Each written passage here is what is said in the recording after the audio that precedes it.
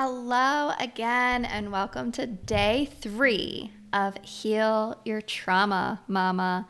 Over the course of these 30 days, my hope is for you to become more aware of yourself and the strength that you have in motherhood. I hope this allows you the time to look deep and heal so that you can be more present and look at motherhood in a whole new way. Okay, Mama, I'm going to go a little old school here and take you back to a time where auto-tune music had a whole different effect, and there was a little song that went like, move your body, everybody, move your body, come on now, everybody. Do you know what I'm talking about?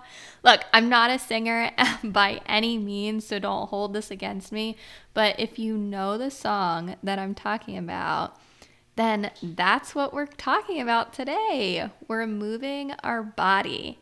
Yesterday, we started talking about building a habit of ours, and today we're on day 3, so we're up to 3 minutes of whatever that habit may be. If that habit has something to do with moving your body, that's great. If not, I highly encourage you to make it your mission to find some time every day to simply move your body. And that's on top of the habit that you're already incorporating into your daily routine.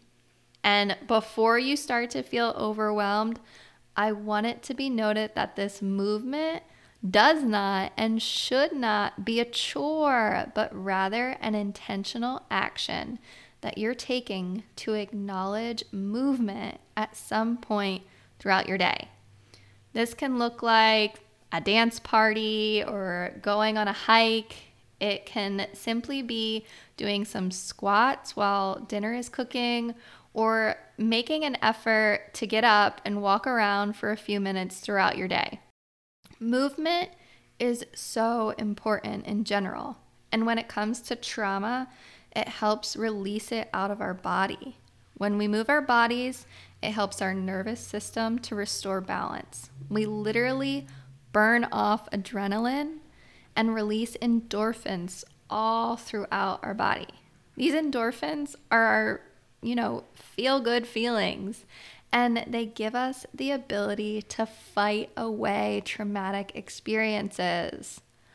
Like how awesome is that? Just moving our body, something that's completely free, and you can do it from wherever you are. So today, put on your favorite song and just dance it out. Let your mind go blank and just freestyle your way to a more relaxed and energetic state. Get up, make it fun, and make it a part of your life. Continue to be moving your body every single day in little tiny ways. And so it's just a part of what you do and how you think. This concludes day 3 of our 30 days to heal your trauma, Mama.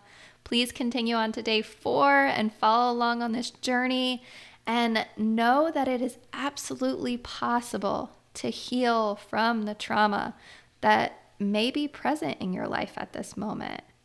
And also, you deserve it.